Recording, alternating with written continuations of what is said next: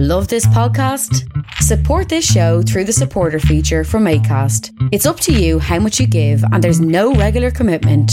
Just hit the link in the show description to support now.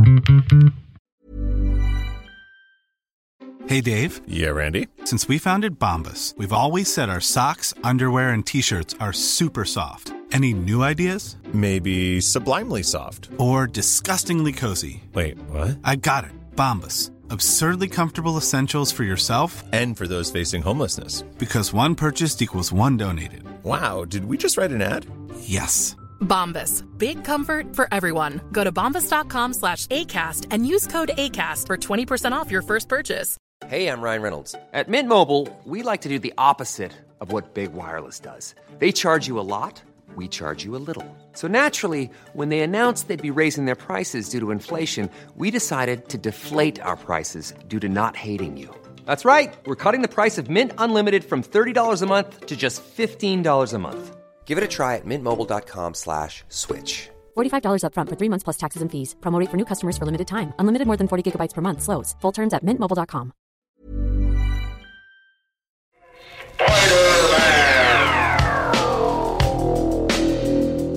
Hey, there's a lot of cool stuff coming up at the Starlight in Waterloo over the next little while, including their annual Halloween costume party with DJs Surreal, Flash, and Penny.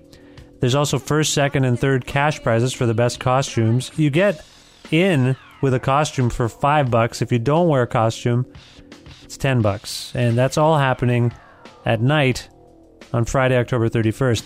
Then, on Tuesday, November 4th, Mo Kenny and Kim Churchill appear together. And on Wednesday, November 5th, DJ Qbert is in town. That's all sounds really good. Starlight is located at 47 King Street and is the affiliated Jane Bond, which has been voted one of the best vegetarian restaurants in Canada, by the way, is around the corner at 005 Princess Street. You can visit starlightsocialclub.ca and janebond.ca for more info.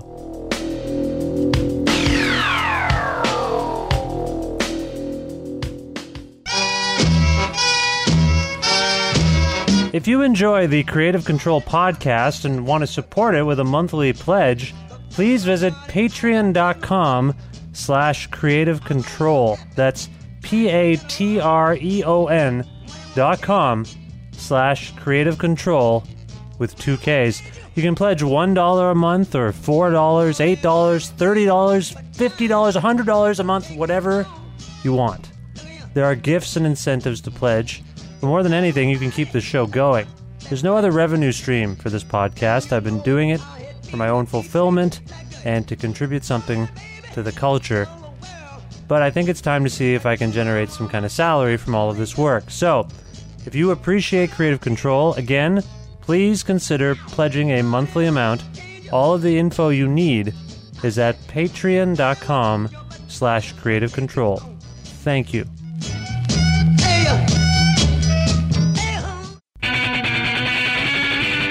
Creative Control with Vish Khanna. Things are still weird here in my house since the loss of our dear cat suddenly, Gary, who I miss very much, but my son in particular is having, I don't want to say there are issues, but it's weird. He has turned the phrase, "I miss Gary," into an imaginary female cat named Miss Gary, and has suggested that our cat, Gary, is stuck inside Miss Gary and that we need to retrieve him from her. And then yesterday, he said that he saw Gary's shadow. "I saw Gary's shadow," he said. So on some level, it's very dark. I was going to say on some level it's nice, but it's hard. This is very hard. I know a lot of you have dealt with loss and losing someone you see every day, and depending on how close you are. I mean, either way, it's just freaky. Someone is missing, and that's what we're going through in our house, and it's a bit strange. Nonetheless, I'm trying to do stuff, and I am doing stuff, but it's weird. I do really sincerely miss my cat. It's weird. I don't know why I keep saying it's weird. You probably can relate. Anyway, maybe. Before I tell you what's going on in this show, you heard the announcement thing at the beginning. I've started a Patreon page for the podcast. It's patreon.com/Creative Control. If you would like to pledge a monthly amount, it could be whatever you want, really, to support the show and keep the show going, then please feel free to do that. Again, it's patreon.com/creativecontrol. You can get more info about it on my website, yishkana.com or whatever. There you go. On this episode, Greg Cartwright, the legendary Greg Cartwright, is on the show from the band The Reigning Sound. They are on tour right now across parts of North America in support of their latest album, Shattered, which is out now on Merge Records. And Greg and I had a really cool chat, I think. We talked about lots of different stuff, and you're going to hear a new song from Shattered by The Reigning Sound on this episode, too. So, I don't know. That's all I have. I think I've said enough. Here's the episode.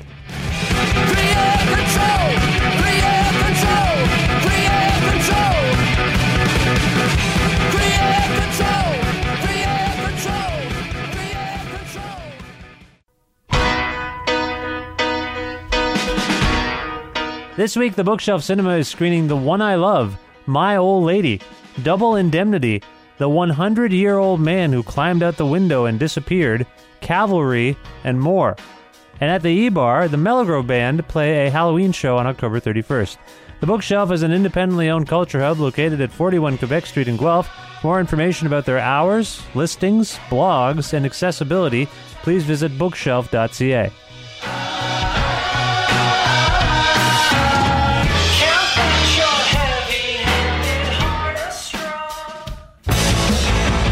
Kazoo and CFRU 93.3 FM present The Burning Hell, Toronto's Blimp Rock, and Kitchener's Man Meets Bear in Guelph.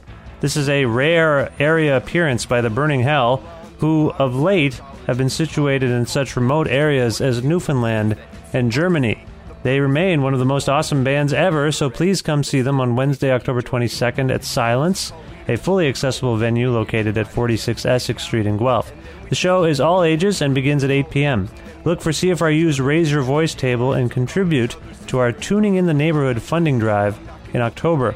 For more information, please visit kazookazoo.ca, silencesounds.ca, or cfru.ca. When it's time to kick off, because my body is mortal, but my rhymes are unkillable. Look at me slide through the song with all its diphthongs and syllables.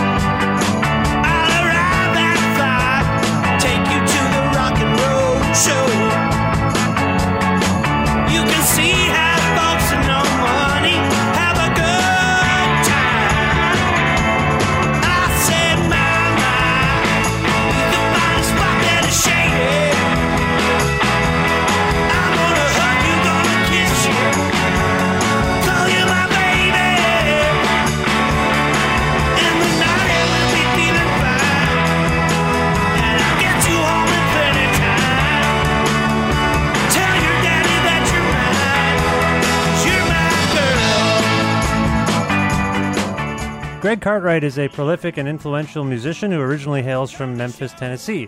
Over the past 20 years, Cartwright has established himself as a key and talented figure in the realms of garage rock, punk, and soul music. He has founded inspiring bands like the Compulsive Gamblers, the Oblivions, Greg Oblivion, and the Tip Tops, and worked with the Detroit Cobras, the Deadly Snakes, and Mary Weiss of the 60s chart toppers, the Shangri-Las. Near the beginning of this century, Cartwright emerged with a new R&B-influenced band called Reigning Sound, and this past summer they released their 6th proper studio album. It's a love and heartbreak-soaked scorcher called Shattered. It's out now via Merge Records and has prompted Reigning Sound to do some touring, including stops at Montreal's Bar Le Ritz PDB on October 24th and Toronto's Horseshoe Tavern on October 25th. Here now to discuss some of these things further is Reigning Sound's leader, Greg Cartwright. Hi, Greg. How are you? Hey, I'm doing well. How are you? I'm well. Where in the world are you, Greg? Where in the world am I? That's correct. I just want to know geographically where you are. Oh, okay. I'm in Asheville, North Carolina. That's where I've been living for the last 10 years. Yeah, what brought you to Asheville? Well, me and my wife started looking around. We were thinking it might be, nice to move. And also we had just had our daughter, Ruby, and my wife's mother and father both lived here in Asheville.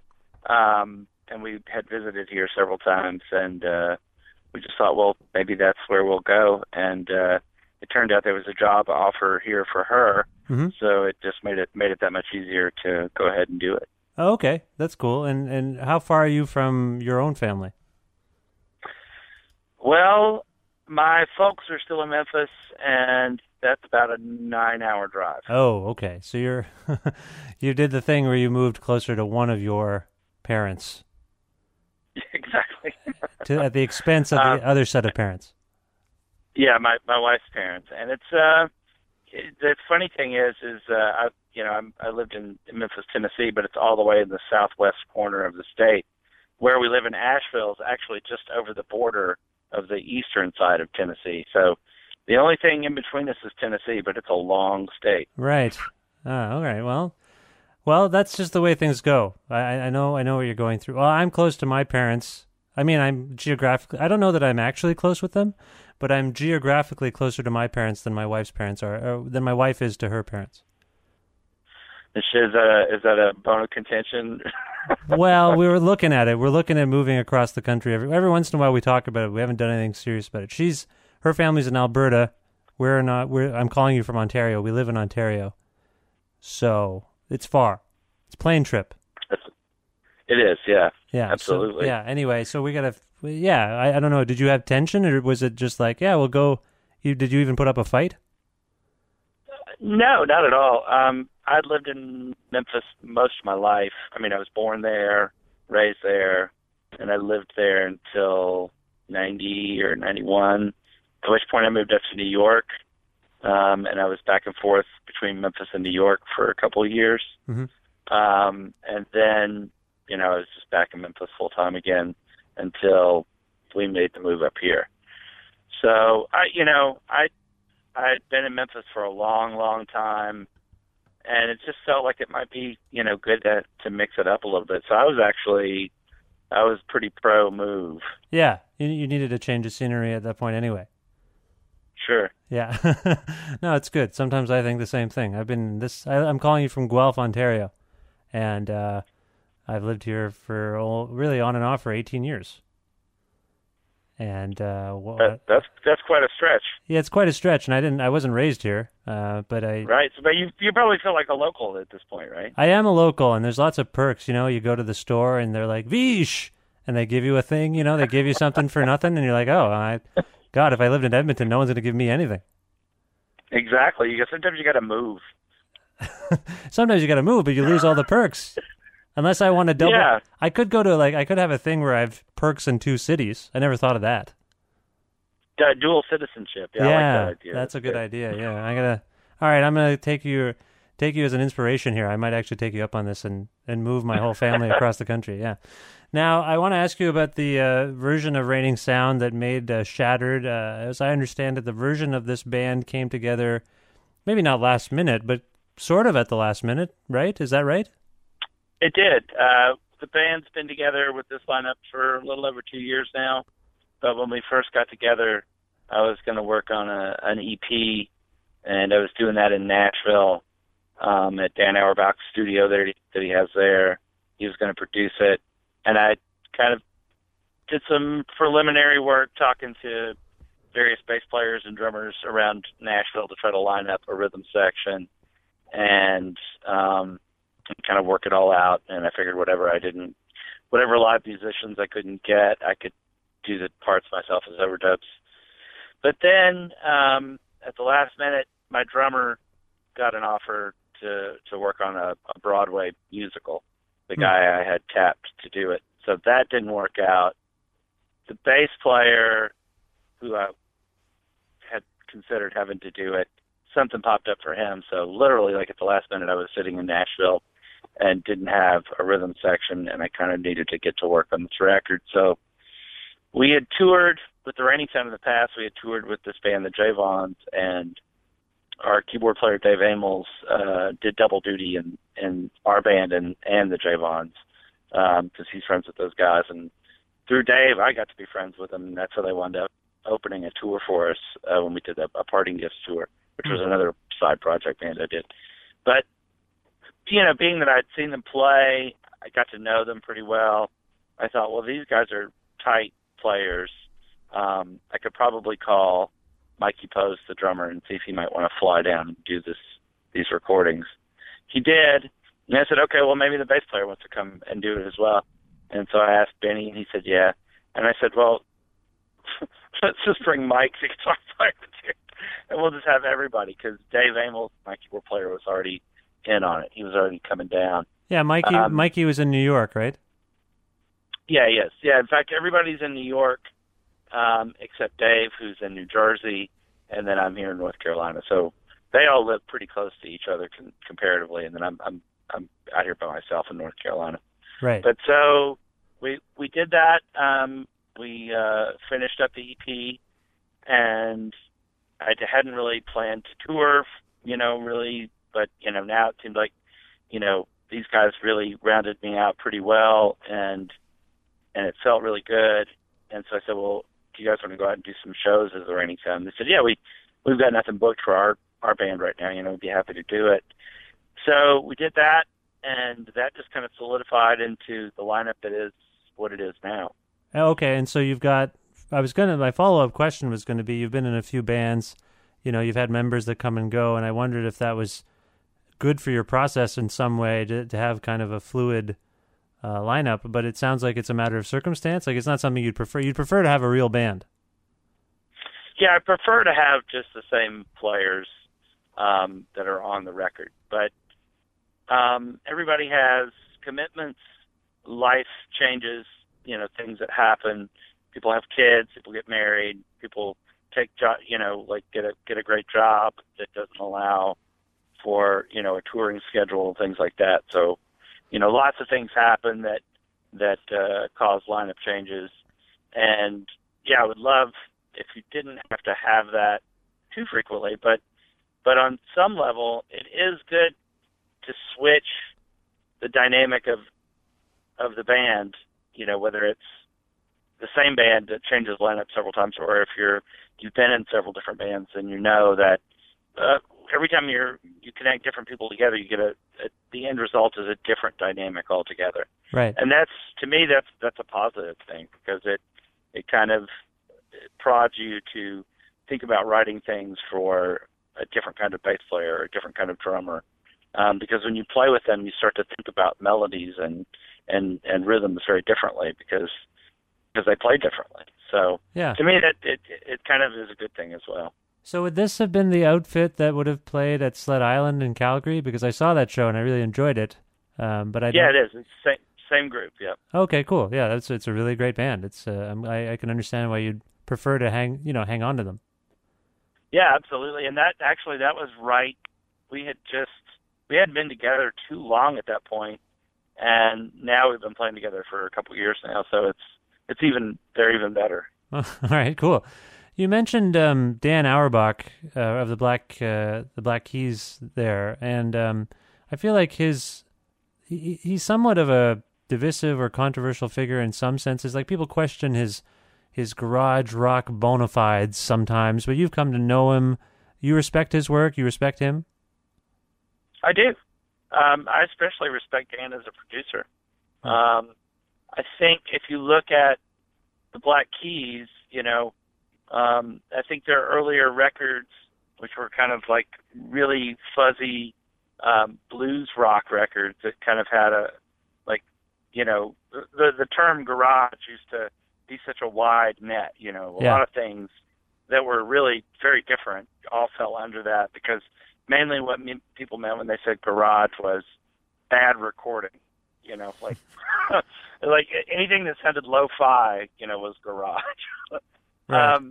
And so, they definitely qualify, but like in that sense, I don't think they were ever really a garage band, because they were more into kind of like these drone groove riffs and things that, which to me were much more of like came out of a blues tradition. And that was kind of his thing. And he's found a way, or both of, the Black Keys have found a way to make that work in a pop way with, bringing in different producers and turning that into something that could actually be a Billboard hit, which to me is kind of amazing. But that's not the only thing Dan likes. Dan likes all kinds of music. Dan likes all kinds of pop music, garage stuff, 60s stuff, beat, soul. That was the one thing that impressed me when I got to know him, is that he's got really varied tastes, and he's genuinely excited from a producer standpoint of looking at all these different things and seeing how you can apply them to a modern recording. And so to me, that was just like, he's the only producer I've ever had on a record. Every other record I've produced myself, and working with him was really fun. Okay. And so it really kind of opened me up to the idea of having outside producers sometimes, because it worked so well. So you think that maybe some of the criticism, or maybe the criticism lobbed at him, is stemming from some resentment, just because he's been quite successuul? I don't know. I mean, you'd have to ask somebody who resented him. I don't resent him at all.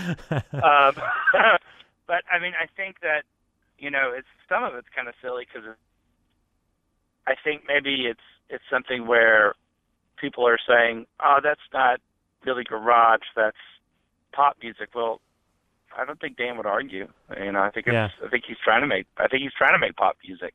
Now, if you don't like that, then you just don't like it, and I can't argue with that. Everybody has their own right to their own taste and what they want to do. But it's like, even if you don't like the Black Keys, even if you don't like that, I think people should give Dan a fair shake as a producer and listen to some of the other things that he's produced that don't really sound like the Black Keys at all to me. Mm-hmm. And like the Dr. John album he did a couple years ago, like that was the way I wanted a Dr. John album to sound for like 10 years, and what I didn't get it, Yeah. He would make recordings ever so often, but it was never like the style that I really liked that he was doing in the 60s. And Dan did like a fantastic job of like letting him do what he does now, but like bringing it back to those kind of grooves. And that album is fantastic. So nice. All right. Well, I appreciate your insight on it, because as I say, I have no opinion whatsoever, but I have heard this. It just sounds like backlash talk, and maybe it's just noise. So I appreciate your perspective on it. Now, listening to Shattered, I hear a lot of hard-bitten love songs. They seem to be about loss, regret, dread, anger, hope. I'm just curious if you can talk about what inspired this batch of songs. Well, what really inspires me to write songs, a lot of it happened so long ago. It's not what inspires me to write songs is so much as it is things that happened years ago that I've had a lot of time to chew on. Mm-hmm. Those kind of things I can write about, and I can expound on them, really well, because I've thought about them for a long time.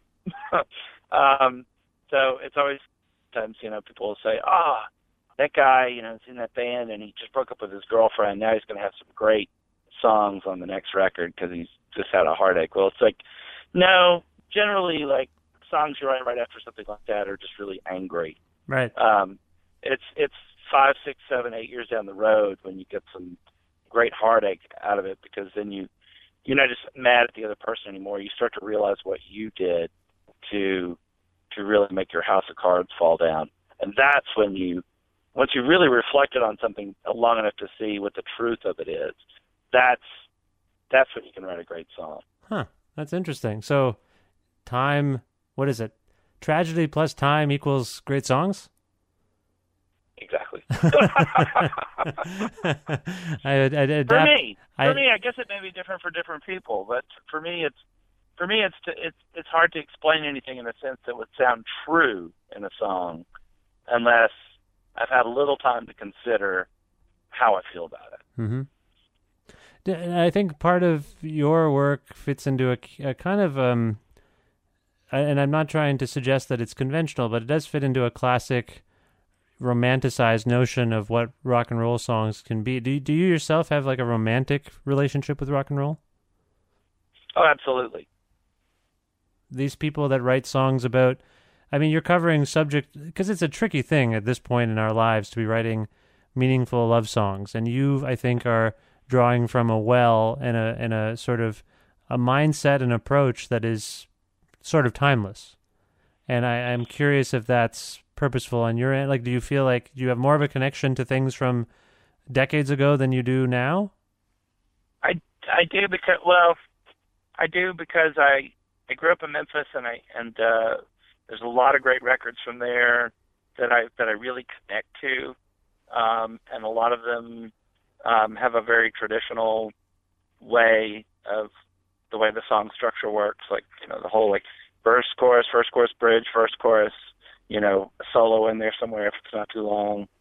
Yeah. You know, so like song structure for me and just the overall, the way I write is definitely based in Memphis music.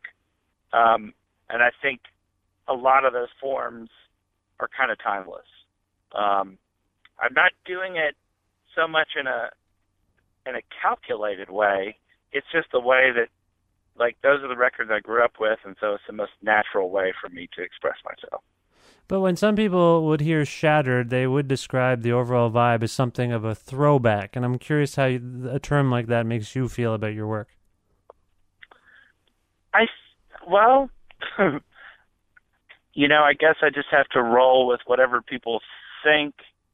I mean, if they think it, then for them it's true. I mean, for me, I don't listen to a lot of modern music, so it would almost be weirder if I tried to write something that sounded ultra modern, because to me that would be really,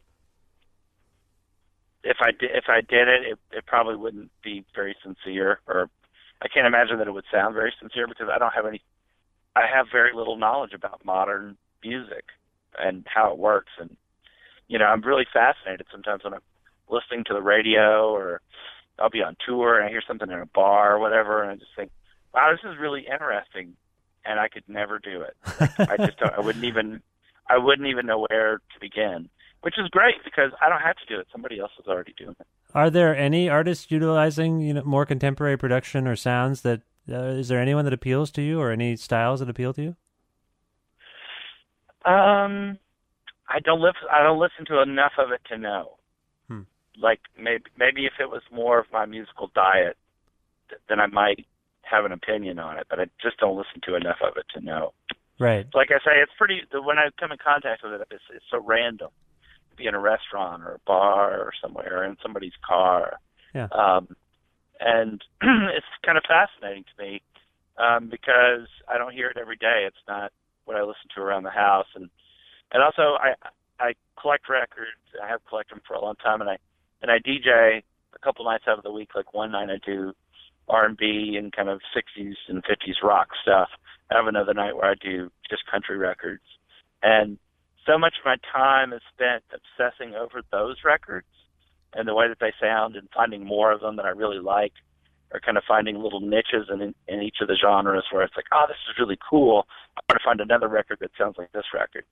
And it never occurs to me, I guess, to look at the modern landscape to find those kind of records. But I just don't think, you know, I don't think they exist. So I've just got to look. I got to look at thrift stores and you know, used record shops and places like that for the kind of records that are not just the kind of records that inspire me, but on some level they're also useful to me in a professional sense, because I can use them to DJ with. But there is a, I don't know if it's a school of thought, but there are people who feel like if something is older or old, right, ancient, it automatically has more weight than something new. Do you subscribe to that? Not at all. So when there's plenty of old bad records, plenty, mountains of them. I mean, that's like the one thing you learn if you collect records and you're just a music fanatic, is that, you know, and you walk into a shop and you see, you know, 600 records. Millions of people have lost weight with personalized plans from Noom. Like Evan, who can't stand salads and still lost 50 pounds. Salads generally for most people are the easy button, right? For me, that wasn't an option. I never really was a salad guy. That's just not who I am. But Noom worked for me. Get your personalized plan today at Noom.com. Real Noom user compensated to provide their story. In 4 weeks, the typical Noom user can expect to lose 1 to 2 pounds per week. Individual results may vary. Since 2013, Bombas has donated over 100 million socks, underwear, and T-shirts to those facing homelessness. If we counted those on air, this ad would last over 1,157 days. But if we counted the time it takes to make a donation possible, it would take just a few clicks. Because every time you make a purchase, Bombas donates an item to someone who needs it. Go to bombas.com/ACAST and use code ACAST for 20% off your first purchase. That's bombas.com/ACAST, code ACAST. You know that you only want like 10 of them. And you've got to dig through all the other ones to find those 10 that you want. 10 is like if you're lucky, right? Like, I mean, so, and when I used to own a record store when I lived in Memphis, and people would bring me, like kind of pop 78s from the 30s and stuff, and it's like, and the 40s, like, they'd be like, oh, these records are really old. Yeah, they're really old, but nobody wants them either. They're bad. They're bad records. So yeah, no, old does not equal good. Okay, so you have to be discerning about the old stuff as much as you do the new. Absolutely, I just know less about the new. Right. Okay. You ended up making this album, as we discussed earlier, at the Daptone Studios in Brooklyn, which is known for producing certain sounds with certain artists. Sharon Jones generally, I believe, still makes her records there. Charles Bradley has made a record or two there. Can you tell folks more about this facility and I guess how it compares to other studios you've worked in? It was a great studio. The engineer Wayne has been working there for a while, and he's kind of the de facto engineer. I think when they're cutting Daptone bands, a lot of the times they'll have, Gabe, who owns Daptone, along with Neil, they'll be the engineers and they'll be the people there that are working on it. But it's because they're working on the product for their label. And it is a closed private studio. It's not really a studio you can just call up and say, I want to book a week or whatever. You have to have an in or be somehow connected to that family of people to be able to ask and see if it's something that, if they would be into letting you use the room. Because it's really just a private facility for doing their own work. Oh, I see. So it's a rare privilege for you to get to use it then. It really was. And we really appreciated it because Mikey, our drummer, actually works there. He's on staff there, and so that was kind of our connection. And in comparison to other records you made or other places you've made them in, can you kind of specify what made it special or the final product? Like, do you yourself say like? Yeah, absolutely. Well, they have the room is not very big, so it's not a big space, but small rooms can sound really great. But a lot of it is just the sound of the room itself, plus having a really great engineer who's got a great set of ears, and also an engineer who's willing to use, because the tape machine they have there, it's just 8 tracks. So, most people who are doing even analog tape recording are working with at least a 24-channel machine. So this is, drastically less channels to work with. Right. So you have to be really mindful going in on what you need to complete the song, because you can't just go in and go, oh, we'll just drop 10 mics on the drums. We'll put one on the tom and one on the floor and one on the kick. It's like, no, because then you wouldn't even have any tracks left to record the rest of the song. So he has to be really artful in the way that, and really kind of economical in the sense that, a couple of mics has to cover the drums. That's got to be it. So you can't just close mic everything. You actually have to move back and try to get the mic to catch the whole drum set, which means you could be moving the mic around for a while before you ever start recording. But once you do, well, then you're golden. For you don't have to like keep going around like when you go to mix, you don't have to like, oh, we need more floor tom on this one and more rack on that one, and do all this kind of like mixing afterwards, like trying to figure it out. If you get it right on the front and you spend a little time with mic placement, you know, it can make your mixing session much easier. And that was something that Wayne knew how to do expertly, really, really well. Okay, and the end result is, do you hear the new record is having like the Daptone sound per se? I don't know. I guess, like, yeah, the recording technique is there. I think they would mix it probably, you know, if it was something that Gabe had worked on, he would probably mix it completely differently. Mm-hmm. But I mixed it, so, you know, it sounds like what I think it should sound like. All right, no, that's cool. Speaking of things that you enjoy the sound of, can we delve back a little bit and talk about what first got you into music as a fan, as a player? Yeah, my dad was a record collector. We always had tons of records at the house. Spent a lot of time at my grandmother's house, where my dad, his two brothers, and his older sister had grown up, and they all graduated in the mid to late 60s, and had left a lot of their records from when they were kids there at her house. So everywhere I went, everywhere that I was, like on a regular basis when I was a kid, there was a pile of records there for me to listen to. And that pretty much got me started down the road to, you know, collecting records and being kind of obsessive about music.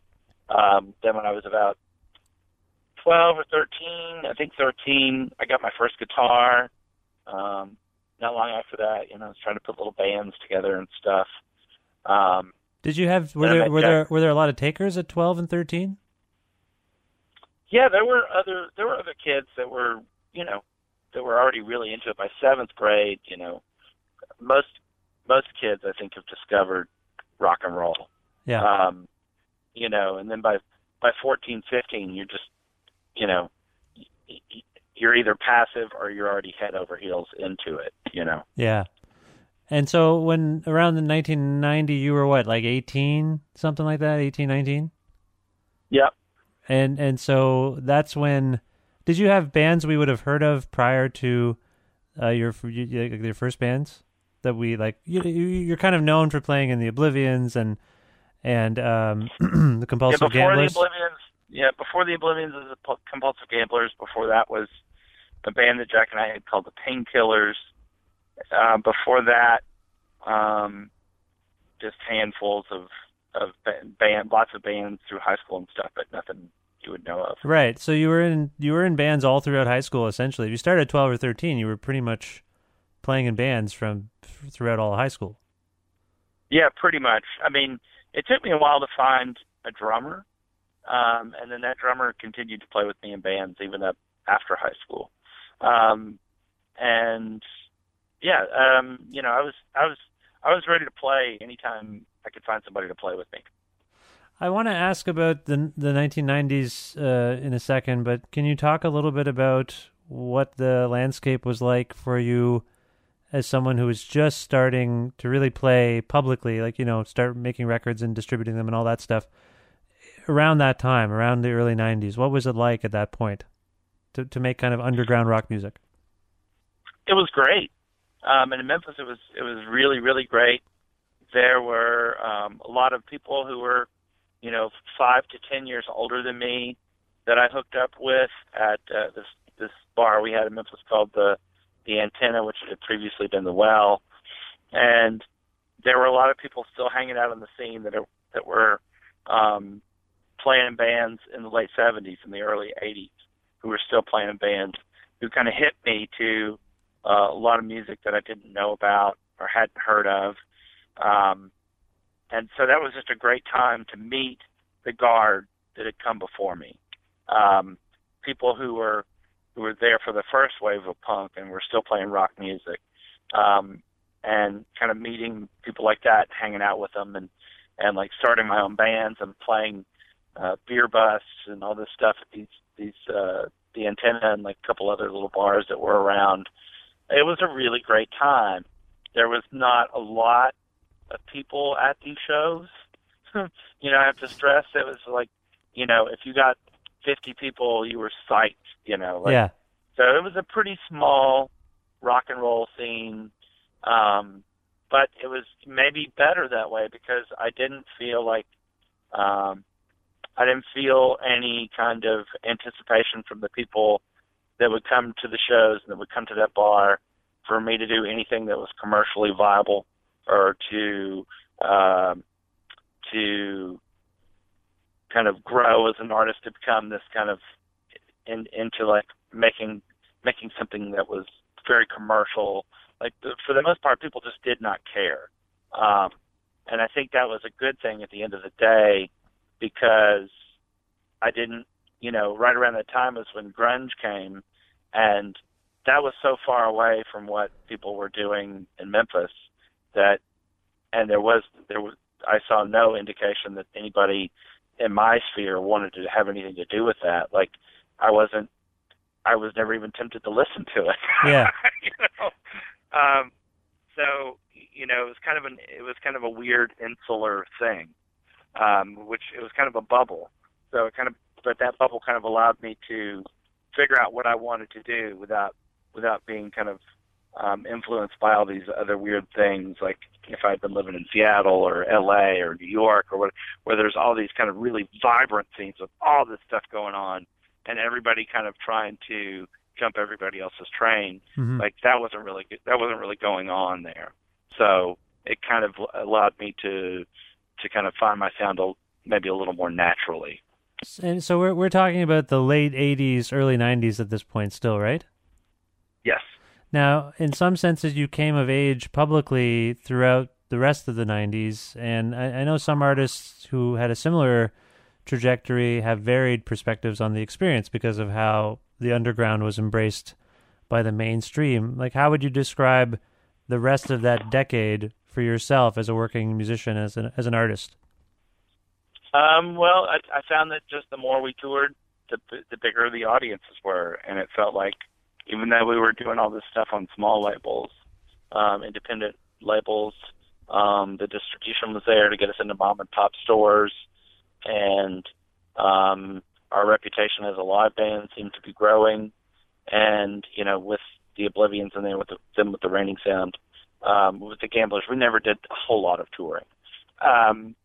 And for me, like that was just, I had never anticipated anything more than that. For me, that was what I thought being in a band was you made records, you got to make cool records, and you got to travel and find your audience. And the more you found them and they found you, the shows got bigger and bigger.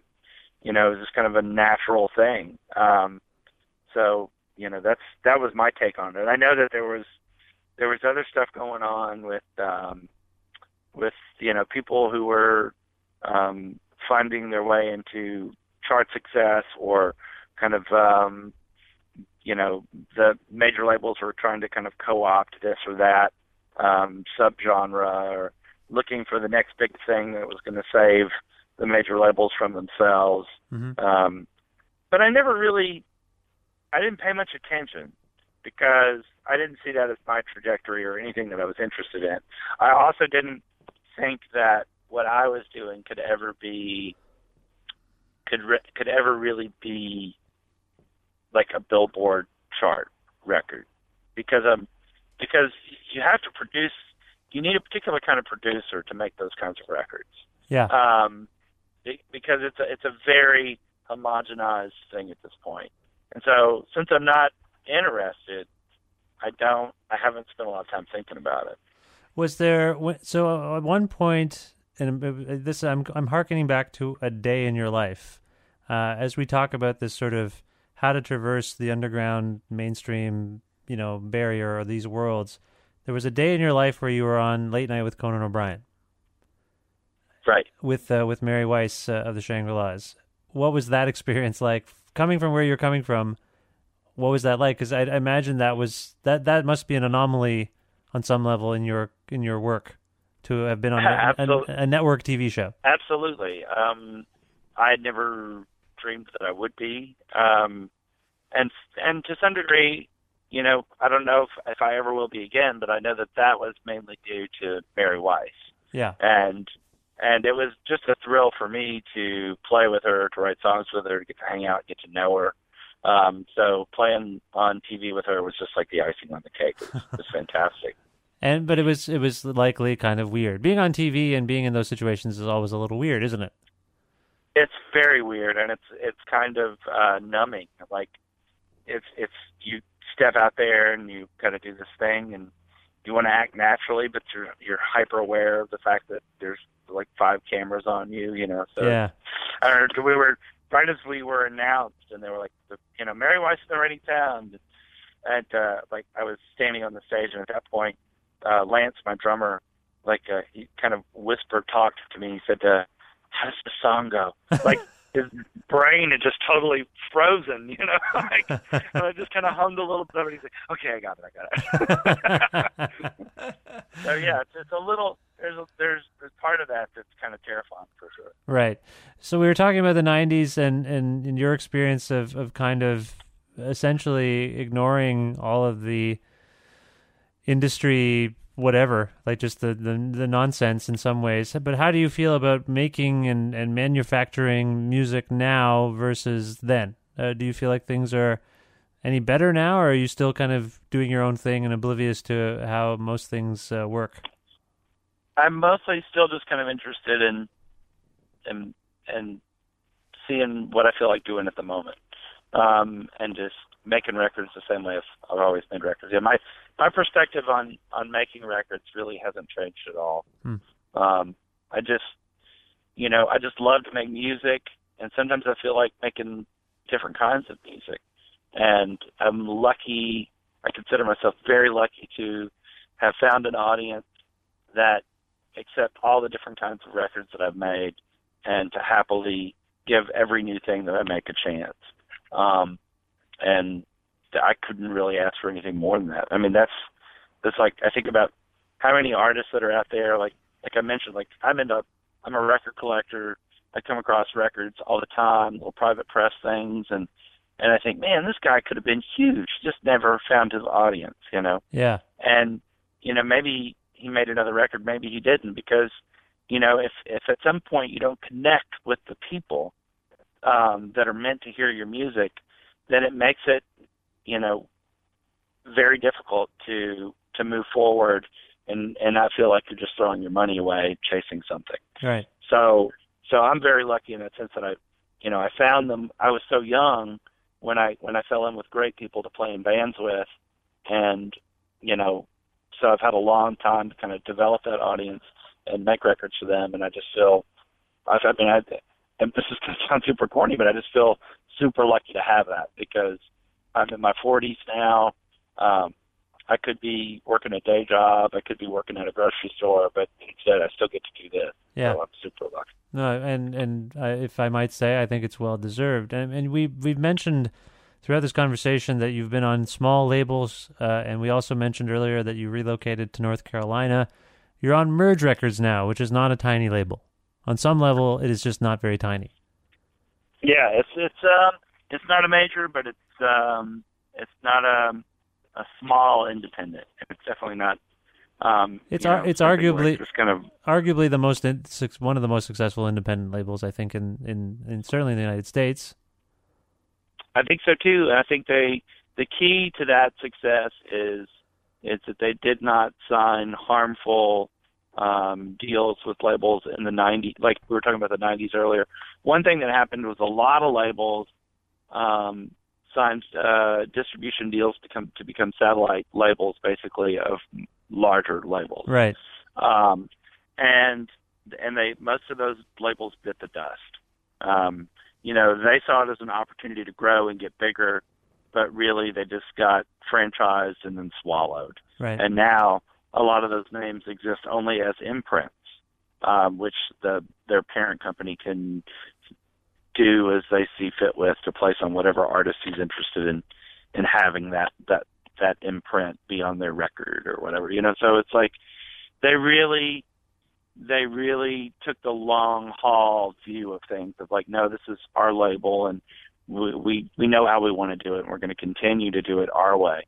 And I think then they grew at a natural pace, and that's why they're the label they are now. So they obviously are a really comfortable fit for you.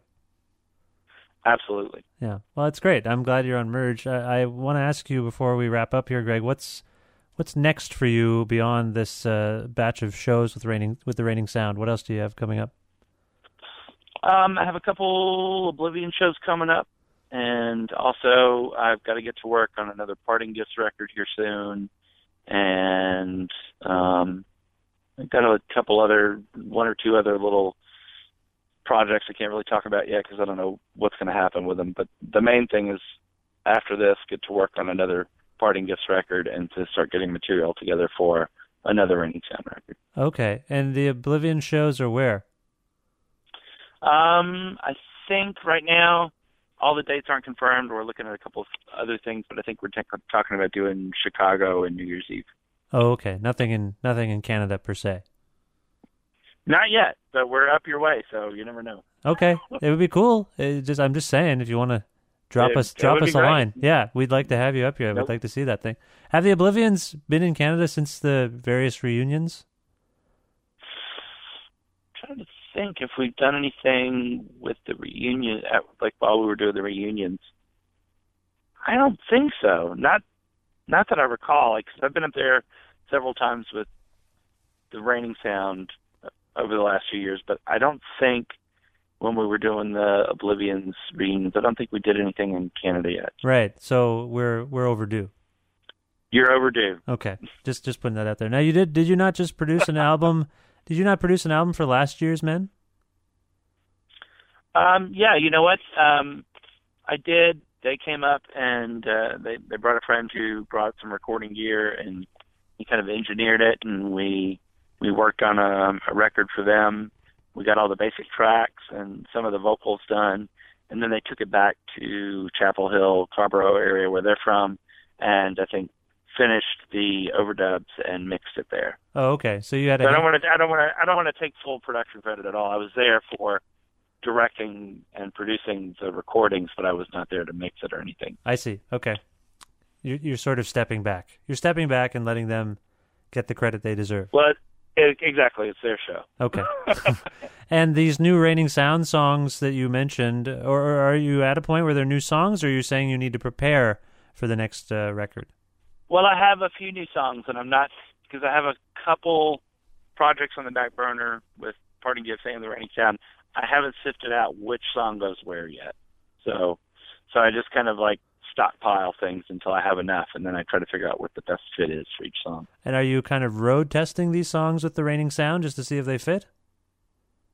No, right now, like I said, I just want to get enough of them together, because when we're out on the road, we want to try to play as much as we can of the new album, but also we want to try to bring as many of the songs from the back catalog into the set and be able to switch them out regularly. So there's so much material right now to focus on when it comes to touring. It's a little too volatile to try to throw things in that people don't know that well. Okay. With the band or the audience. All right. Well, it sounds good. I'm looking forward to more music. Once again, the excellent new Raining Sound album is called Shattered. It's out now via Merge Records, and you can see the band live in the United States and Canada in October, including stops at Montreal's Bar Le Ritz PDB, formerly Ilmator, on October 24th, and Toronto's Horseshoe Tavern on October 25th. For more information, please visit mergerecords.com. Greg, before I let you go, is there a song from the new Raining Sound album that we can play for folks? Yeah, let's see. What would be a good song? Never Coming Home. Never Coming Home. Now, why did that come to mind? Because you're going on tour? Exactly. Sometimes the road feels like you're never coming home. It seems like an appropriate enough pick. All right, this is Never Coming Home. Greg Cartwright, a pleasure to speak with you, and best of luck with everything. It's been an honor and a pleasure. Thank you so much.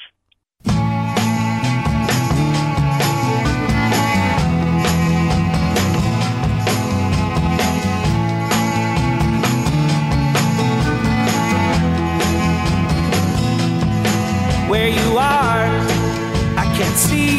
face at all.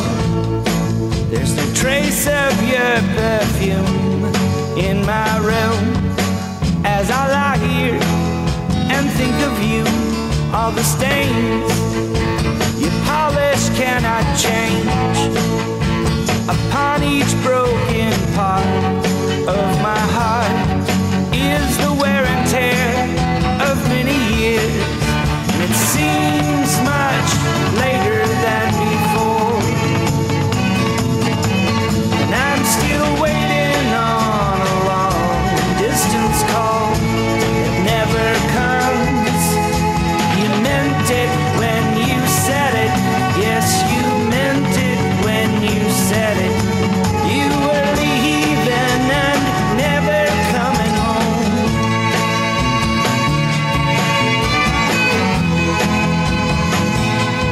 All this time I refuse to use my eyes, prefer to see a fantasy of you and me, just like we used to be, all around. Now the props are falling down, they just weren't meant to last. This old mask, it don't suit me now, so I'll take a bow. And it feels much later than before. I'm still waiting on a long distance call that never comes. You meant it when you said it. Yes, you meant it when you said it. You were leaving and never coming home.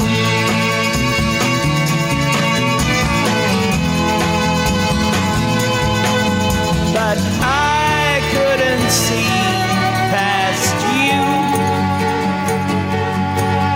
I was waiting for your call when the clock out in the hall struck 1 and then 2. And it feels much later than before. I'm still waiting on a long distance call that never comes. You meant it when you said it. Yes, you meant it when you said it. You were leaving and never coming home. Never coming home. Never coming home. Never coming home. Never coming home.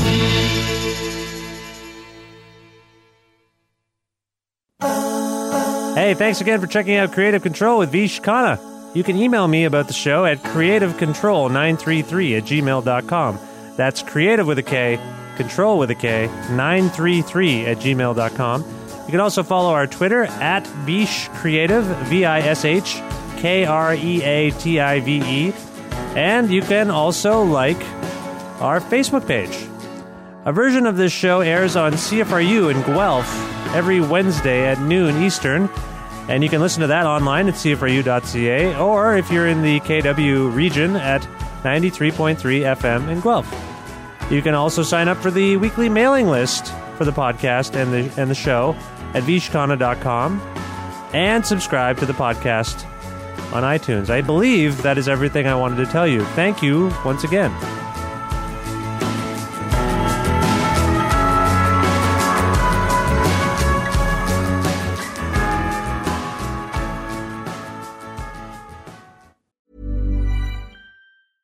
Imagine the softest sheets you've ever felt. Now imagine them getting even softer over time. That's what you'll feel with Boll & Branch's organic cotton sheets. In a recent customer survey, 96% replied that Boll & Branch sheets get softer with every wash. Start getting your best night's sleep in these sheets that get softer and softer for years to come. Try their sheets with a 30-night guarantee. Plus, get 15% off your first order at bollandbranch.com. Code BUTTERY. Exclusions apply. See site for details.